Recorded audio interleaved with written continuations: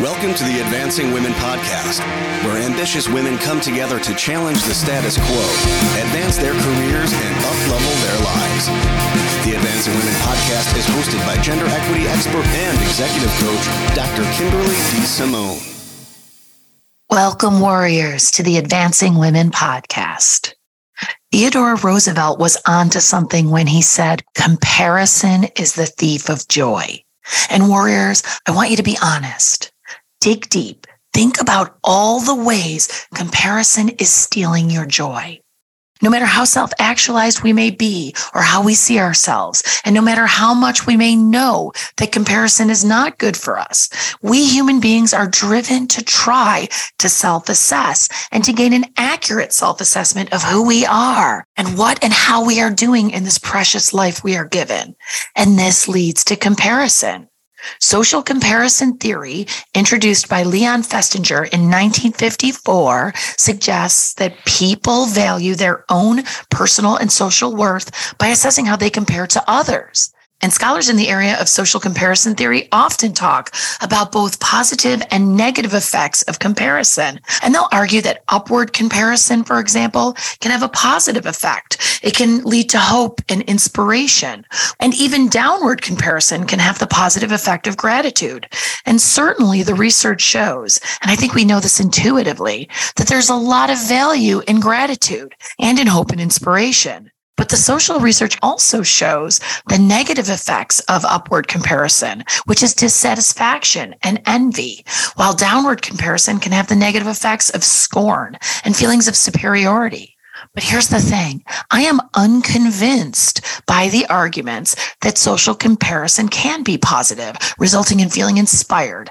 I'm dubious of arguments that it provides us with a way to determine if we are, quote unquote, on track. Because I would assert that there are far better paths to hope, inspiration, motivation, and gratitude than comparison. I say let's ditch comparison and replace it with a mindset and actions that better serve us, that don't have so much downside potential. It is not realistic that those upward comparisons will actually motivate or inspire us. I would argue it's far more likely and usual that it leads to negative self-talk. And research shows that negative self-talk creates a host of detrimental outcomes. And there are evidence-based self-regulation practices that are helpful in dealing with that negative self-talk. First is recognizing the negative thoughts, and those negative thoughts often come from comparison. And the second part is interrupting that negative self-talk using positive self-talk. But comparison just doesn't lend itself to this. So let's start swapping out comparison with inspiration, which comes not from comparison, but rather from aspiration. Arguably, any benefits of comparison can be gained in far more positive ways. If we see others doing great things, we feel inspired and we aspire to meet our potential. But we have to make sure that that's what we're doing, that we're seeing it in a way that is inspirational, that we are indeed practicing that self-regulation, that we recognize when negative thoughts or comparison or that negative self-talk starts creeping in so we can interrupt that. And sometimes for me, what can help is to find inspiration, not by comparison, but by finding inspiration in people who do something that's different but similar to what I'm doing. Because it can take the comparison off the table. I'll give you an example. I like to run, and I've run a number of half marathons. Half marathons are 13.1 miles, and that's what I like to run. That's what I aspire and train to run. I have no interest or aspiration to run full marathons, that 26.2 miles, no thank you, or ultra marathons, which are those 50 or 100-mile races. However, I do like to read about and research and hear about ultra marathon runners because they're doing something similar, they're running, but yet totally different. And that allows me to enjoy the inspiration without the comparison. So that's one way that I try to interrupt comparison. And again, we're humans. Negative self-talk and comparison will always try to creep in. Another great strategy to interrupt this is swapping those feelings of comparison, of not enoughness, with affirmations that serve us. So if we see someone doing well, making real headway in achieving their goals, we may be inclined to compare and then engage in that negative self-talk. You know, when you start thinking, wow, look what they're doing. They're making it happen and I'm not. Maybe you even think I'm so lazy or I suck. Why aren't I doing more? But we can interrupt that and replace it with a positive affirmation that can move us into a more positive energy space that serves us. Maybe if you think I'm just not getting it done, you can say to yourself something like, wow, I am sure they have challenges, but they're finding a way to move things forward. And that is so inspiring. I have a lot of challenges too, but even with those challenges, I'm going to move my project forward. Or even a simpler positive affirmation like, I am full of great ideas, but I am also patient with myself.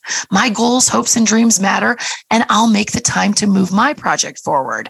Get that inspiration, but not the comparison, not the negative self-talk. You get the idea. What's really great about aspirations is that aspirations are future-oriented. They can only be satisfied at some future time. And that is important because it distinguishes then aspirations, which are future-oriented, from immediate gratifications. The tangible manifestation of aspirations is goal setting, whereas the manifestation of comparison is, in the case of upward comparison, feelings of superiority. And in the case of downward comparison, feeling envy or self-doubt. And this is a real problem because self-doubt created by comparison can result in fear of failure. And I did an episode on this a while back. Actually, it was one of the first episodes I ever did, and it was called Fear of Failure. And I'll put a link to that episode in the show notes. But essentially, it highlighted the research that shows that fear of failure doesn't move us to action as some people think it does, but rather oftentimes can be paralyzing, creating insecurity, imposter syndrome. It can result in lower performance or even worse, inaction. And it's interesting because earlier I quoted Roosevelt, and in that same speech talking about comparison stealing our joy, he also wisely advised this, quote, don't compare yourself to others. You have no idea what their journey is all about, end quote. And that sentiment punctuates why comparison is not only harmful, but also senseless because each of us is on a different journey. We have different context, experiences, and circumstances. We are all on different journeys. And one of the biggest problems in our current culture, our very public, digital, social media-driven culture, is that now comparison is even more distorted. Everything is inflated and often unrealistic, whether it's filters on Instagram or those perfect moments on Facebook. We are often comparing a moment in our journey to someone else's highlight reel. And again, those types of comparisons often result in resentment towards others and toward ourselves. And in addition to confirming our inferiority or superiority, it can perpetuate toxic positivity and glamorizing the grind. And I've also done episodes on the negative effects of both of those things, which I'll include in the show notes, because these are even more negative downsides to comparison.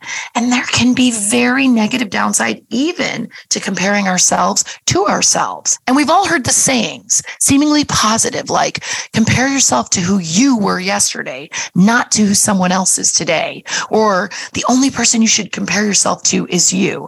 But even that, I would argue, is inadvisable. I understand the upside, warriors. I'm ambitious. You're ambitious. The idea of being better, striving, it's well entrenched and it has served us in a lot of ways. But we have to be mindful that we're not dismissing the ebbs and flows of life, the shifts in life, that we aren't creating stress around always being more, that not enoughness that can result. Because comparing ourselves to ourselves is still comparison. And actually, it can be the most destructive type of comparison because it doesn't take into account the different seasons of our lives. And this goes back to the first line of the episode, that Roosevelt quote, that comparison is the thief of joy. Because comparison of ourselves and having to be better than the person we were can steal our joy. And going back to that example earlier about running half marathons, I find joy in running and in running a half marathon. But if in my 50s, I have to do better than the last marathon and the one before that, then that steals the joy of doing that thing. So maybe now in my 50s, that half marathon looks different. I will likely never again run that 9-minute mile. I don't have to compare my run today to past runs and then feel sad if I can't attain that or do better, because it is actually not at all about being better than I was yesterday. It's about aspirations that move me on the path of a joyful life, a fulfilled life, a life that's about the journey and just doing the things that make us healthier, more content, happier, more joyful, that help us feel a sense of purpose and satisfaction. And comparison, even of who we were yesterday, can be a real threat to our satisfaction. We deserve better, far better than the path comparison leads us down. Comparison is a scarcity mindset, a zero-sum game. An abundance mindset serves us so much better. And so my manifest statement this episode is this: if we go down that path and allow comparison to enter our lives, we go down a path of not enoughness. Comparison is kryptonite that too often leads us to believe that if we have what others have, we'd be happier, more satisfied. Comparison leads us to see others blooming and envy that rather than focusing on blooming ourselves. And as the saying goes, a flower does not think of competing with the flower next to it. It just blooms. So warriors, let's ditch the comparison and just bloom. For more resources, you can visit my website, www.advancingwomenpodcast.com, and connect on Instagram at Advancing Women Podcast. I love getting your feedback, so please email me at drdsimone@advancingwomenpodcast.com. I just want to thank Joe Jacobs, the audio warrior who wrote the music for this podcast, and a huge thanks to Heather Harris, the creative warrior who designed the Advancing Women podcast logo. And thanks to all of you for joining me here today.